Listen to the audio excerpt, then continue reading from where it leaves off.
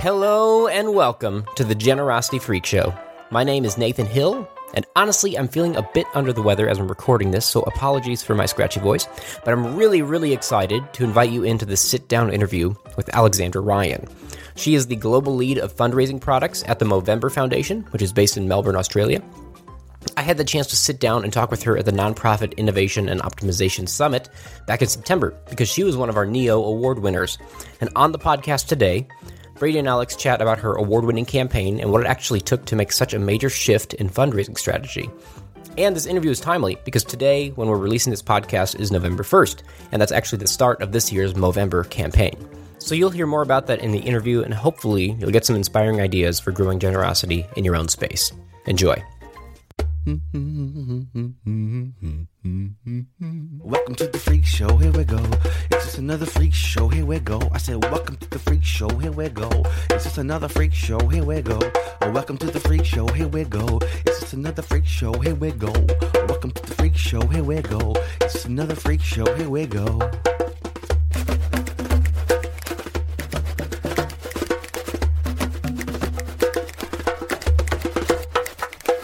Hi, Alex. Thanks for coming on the show.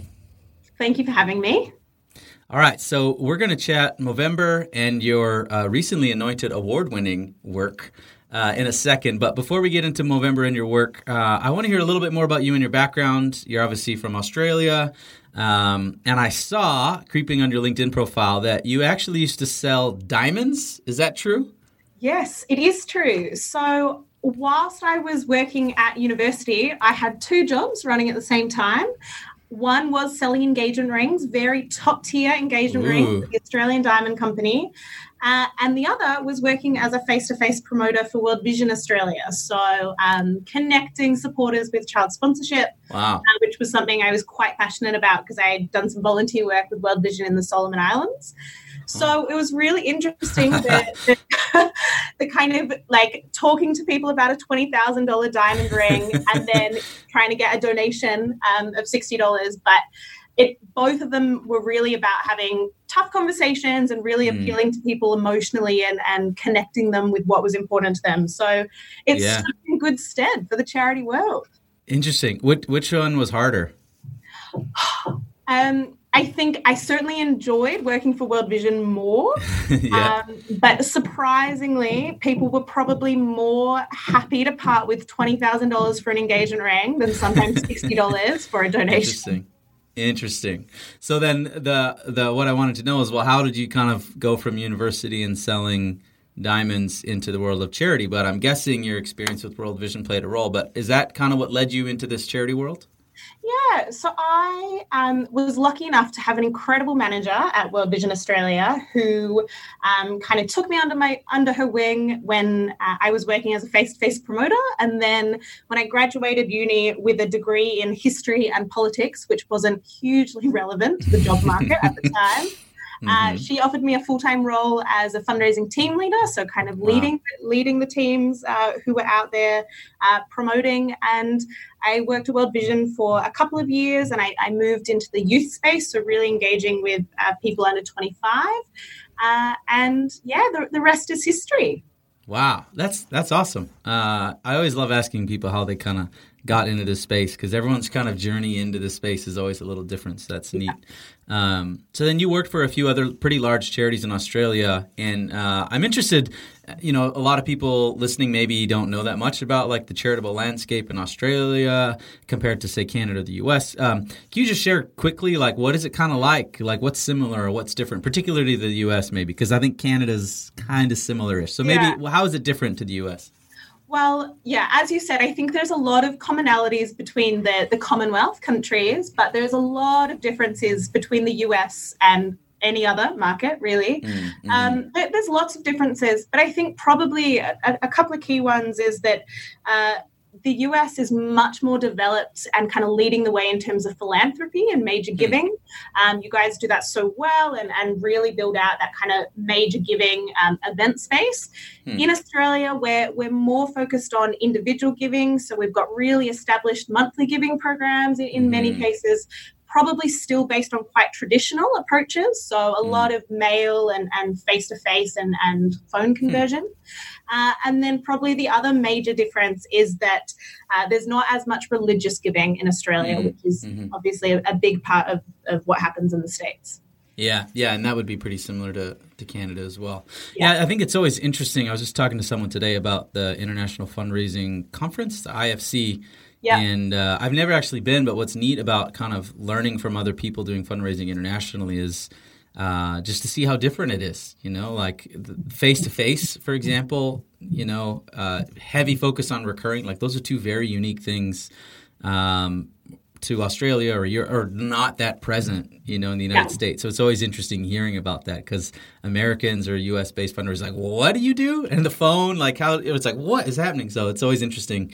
And that's part of the reason why I wanted to have you on the podcast is to share more about your global work and some really interesting work, but also, you probably have a little bit of a different perspective that we can learn from. So thanks for coming on the podcast. Of course, my pleasure.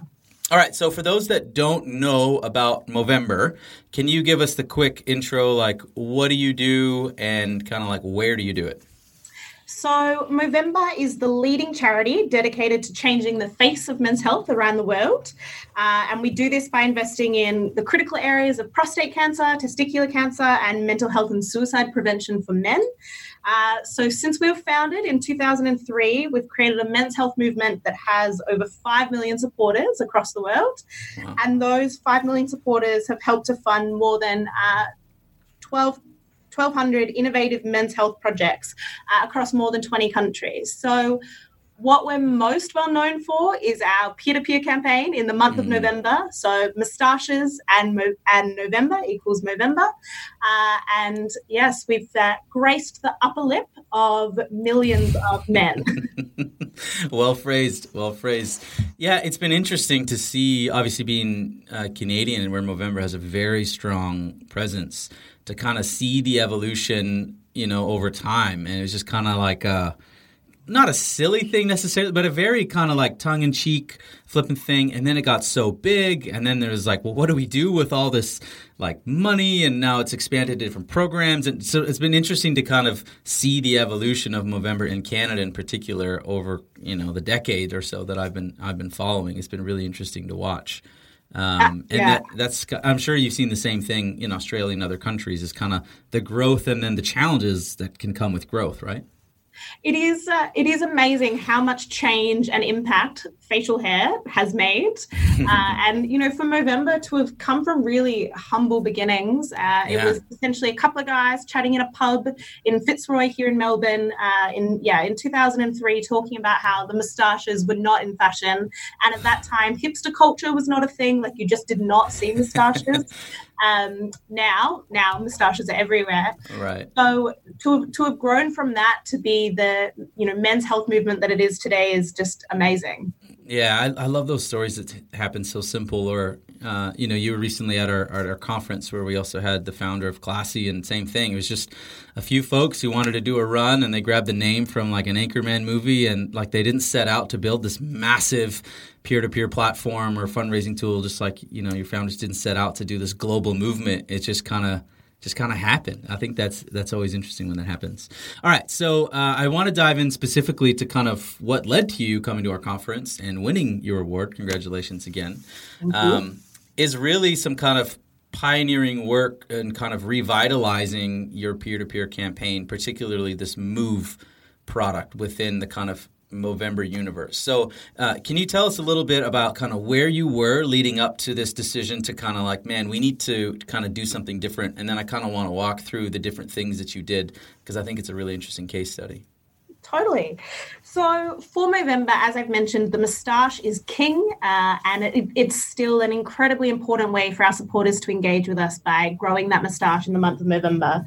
But as we started to set really ambitious goals to achieve our aim of stopping men dying too young, we wanted to diversify the ways that our supporters could engage with Movember, and to really also kind of be more inclusive with our offerings. So for people that didn't want to grow a moustache anymore or couldn't grow a mo, or were just looking for something new to complement how they could fundraise for us.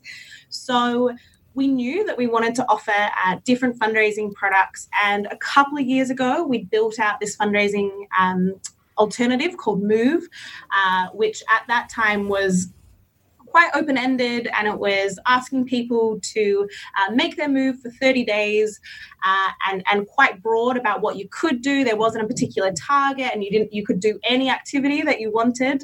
I think at one stage there was a pull-up challenge, and we knew that we really wanted to kind of push that out to our audience and give them a different way to engage with us beyond just the facial hair. But over the last couple of years, up until 2018, it had mixed results, and there was a little bit of confusion about what it stood for, and our fundraisers were confused about what it actually meant to them. Yeah. Okay, so that's kind of where you were at. And then kind of walk us through maybe, was there some data analysis behind that or some things that you found? And then how difficult was it to make the decision of something that, wasn't a failure, but maybe just wasn't working how you wanted to say, let's make some changes here. Let's revitalize that. Can you walk us through that process a little bit? Yeah. So historically, the reasoning behind Move before 2018 was that we wanted to make it as inclusive and open-ended as possible. So we specifically didn't want to limit the ways that people could fundraise for us. Right.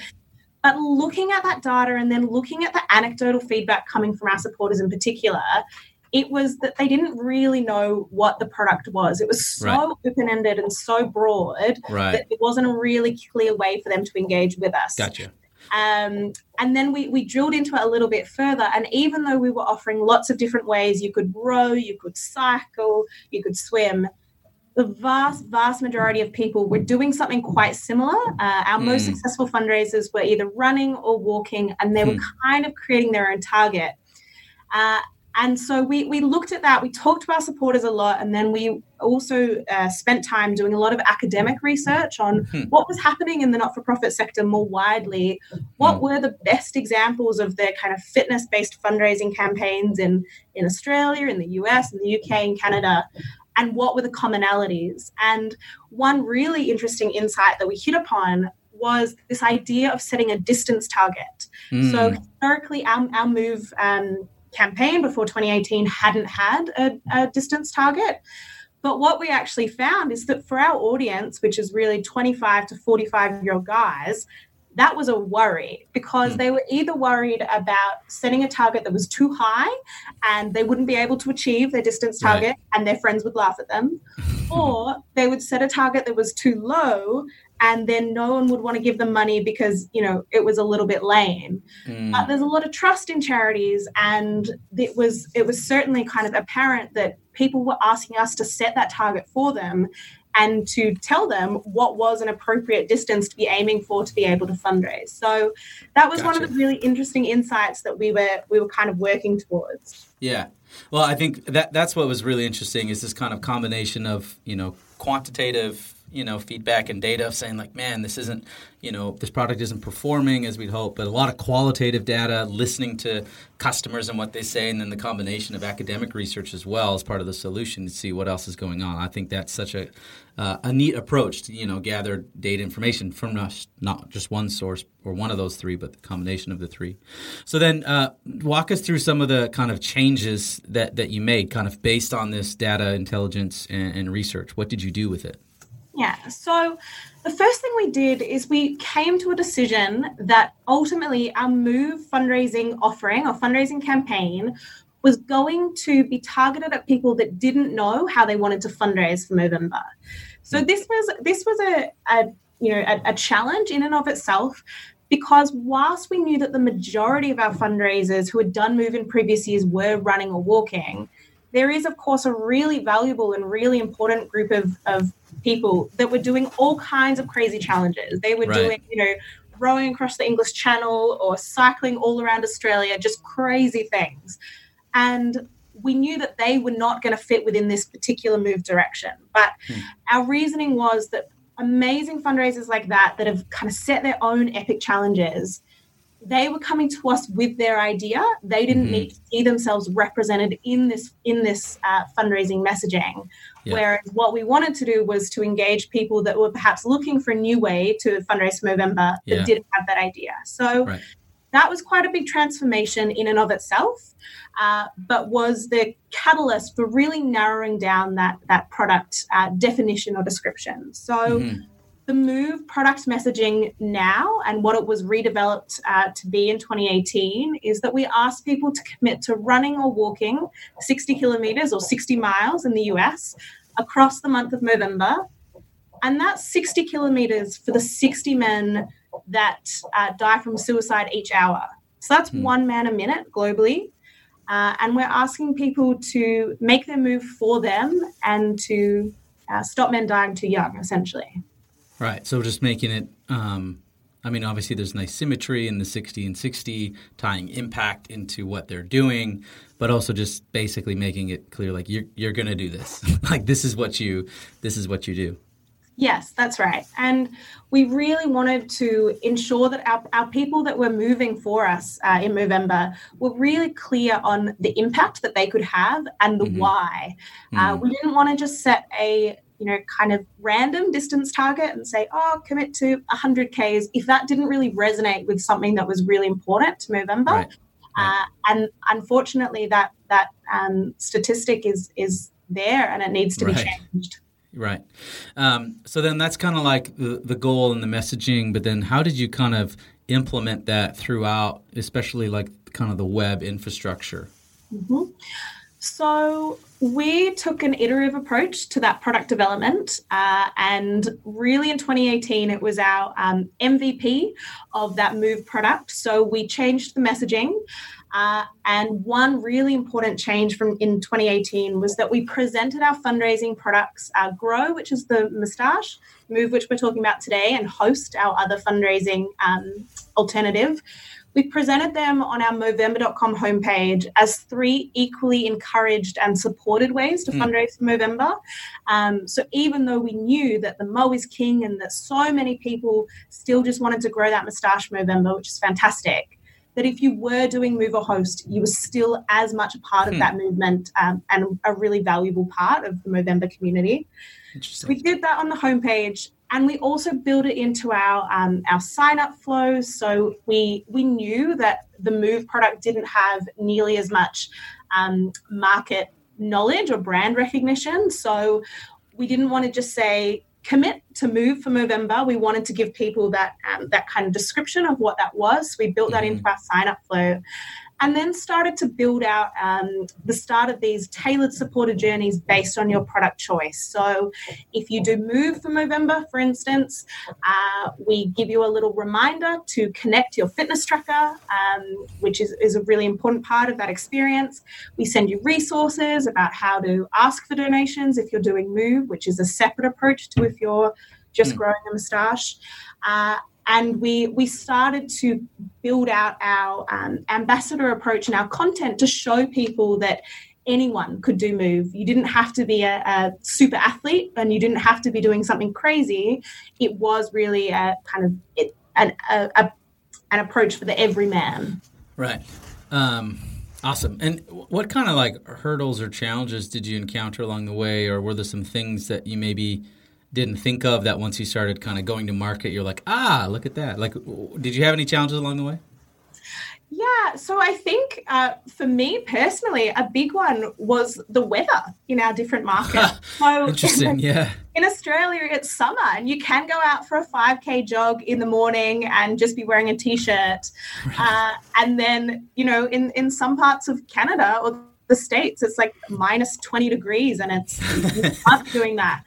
So we deliberately, one of the reasons that we were so happy with the running and walking approach was that you could do it inside, of course, right. run and walk on a treadmill. But how we showed that in our imagery and our product copy was certainly a challenge and something that I hadn't thought of initially when I started looking at this development. Interesting. Yeah, it's funny because it's such a thing that it's like, we should think about the weather. Obviously, we're asking people to like go outside and things like that. But at the same time, it's why would you think about the weather, Yeah. I don't know. That's a funny one. Interesting. I guess there's not a ton you could really do with the timing and working so globally. Like it's not going to be ideal for someone, right? There's going to be some weather issues no matter when you do it. That's funny. Yeah. So what was the final result then? What was kind of the outcome from last year and kind of making these different changes? Yeah, so in 2017, the results of the Move product were fairly low globally. So we had around 25,000 fundraisers globally who raised about 3.3 million Australian dollars.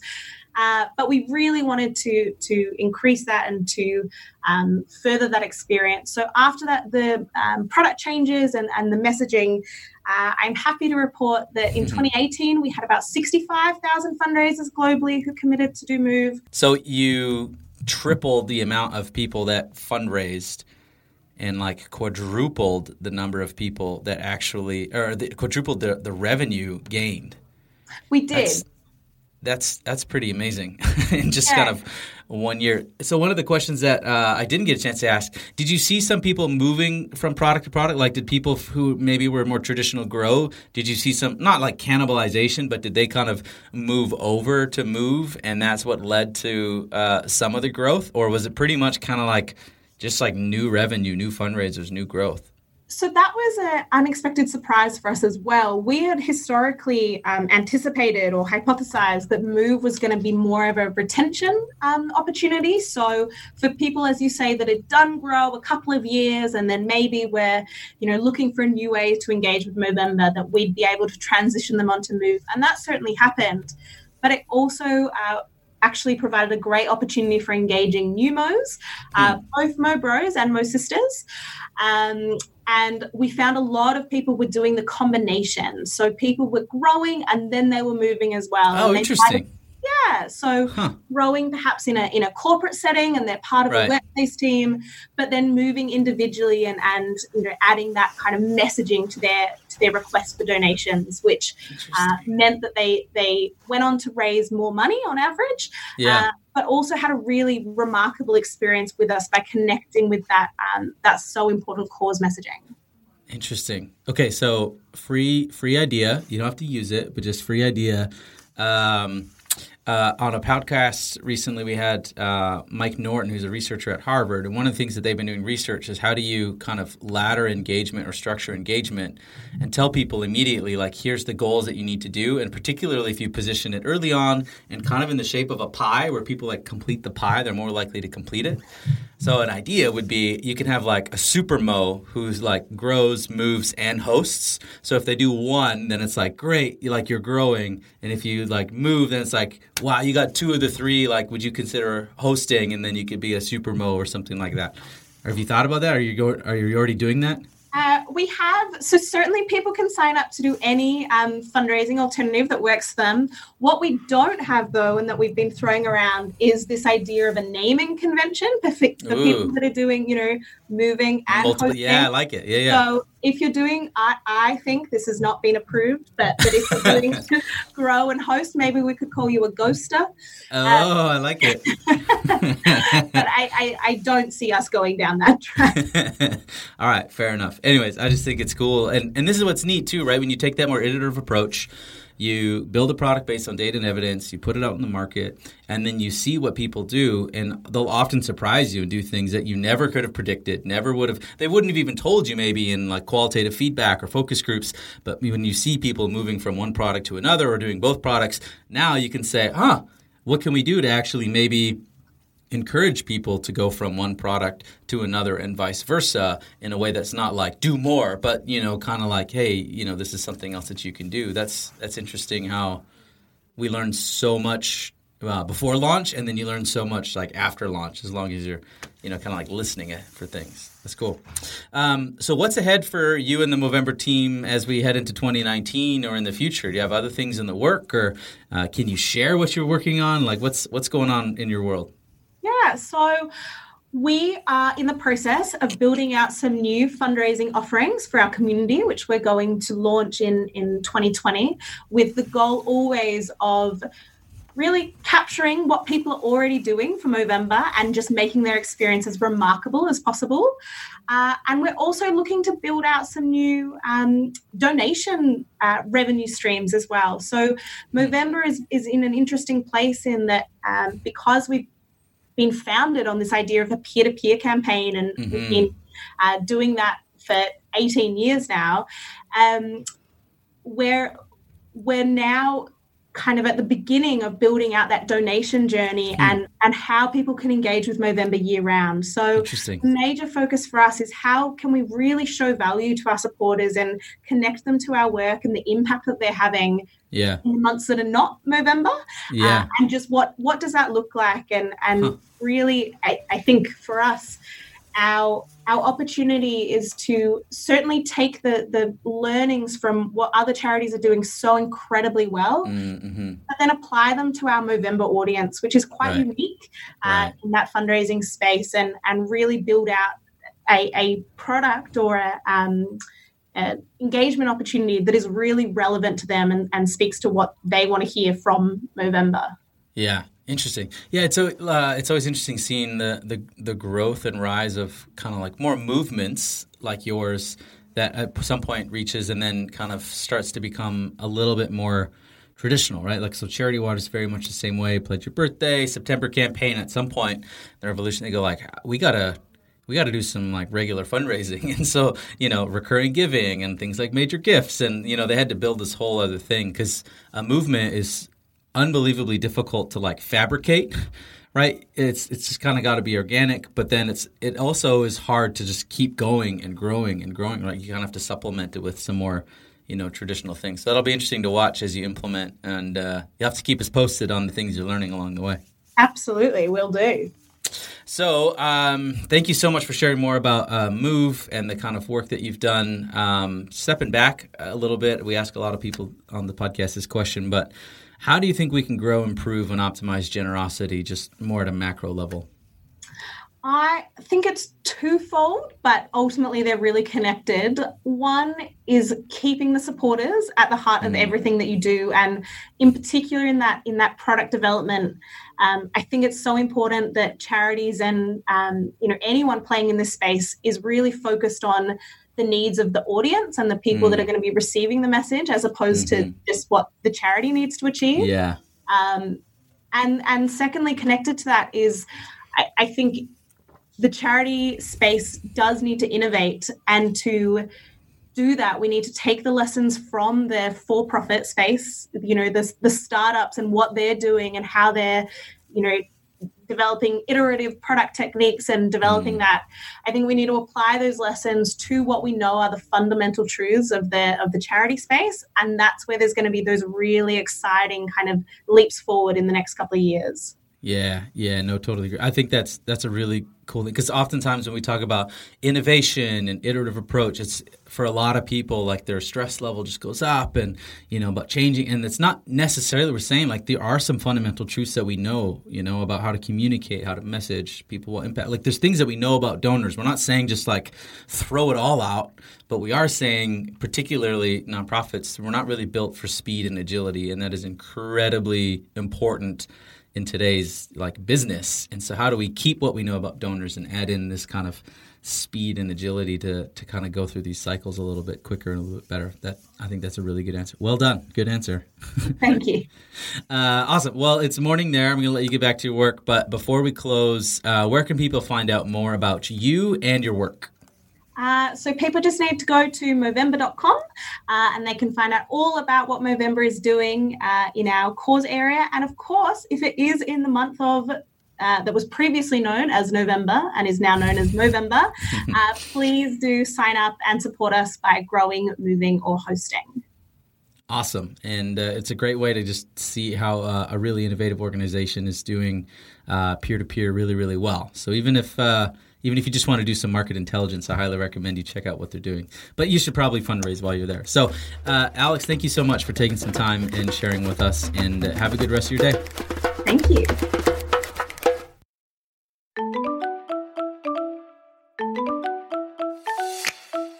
Hey, this is Brady, and I just want to say thank you for listening to the Generosity Freak Show. If you want to get all future episodes, please be sure to subscribe at generosityfreakshow.com, or you can just search the Generosity Freak Show on iTunes, Google Play, Stitcher, SoundCloud, or wherever you get your podcasts. We'd love to hear from you, so if you have comments, questions, feedback, you can email us at podcast@nextafter. We'd love to hear from you. The Generosity Freak Show is produced by Next After, where I work. Next After is an online fundraising research lab that works with nonprofits to help them grow their online fundraising, and our mission is to unleash the most generous generation in the history of the world. You can learn more about us and what we're up to and see our latest research at nextafter.com. Lastly, this show would not be possible without my co-host, Tim Kachuriak, and our amazing mixologist and producer, Nathan Hill. So many, many thanks to them. So thank you again for listening, and we will see you next week.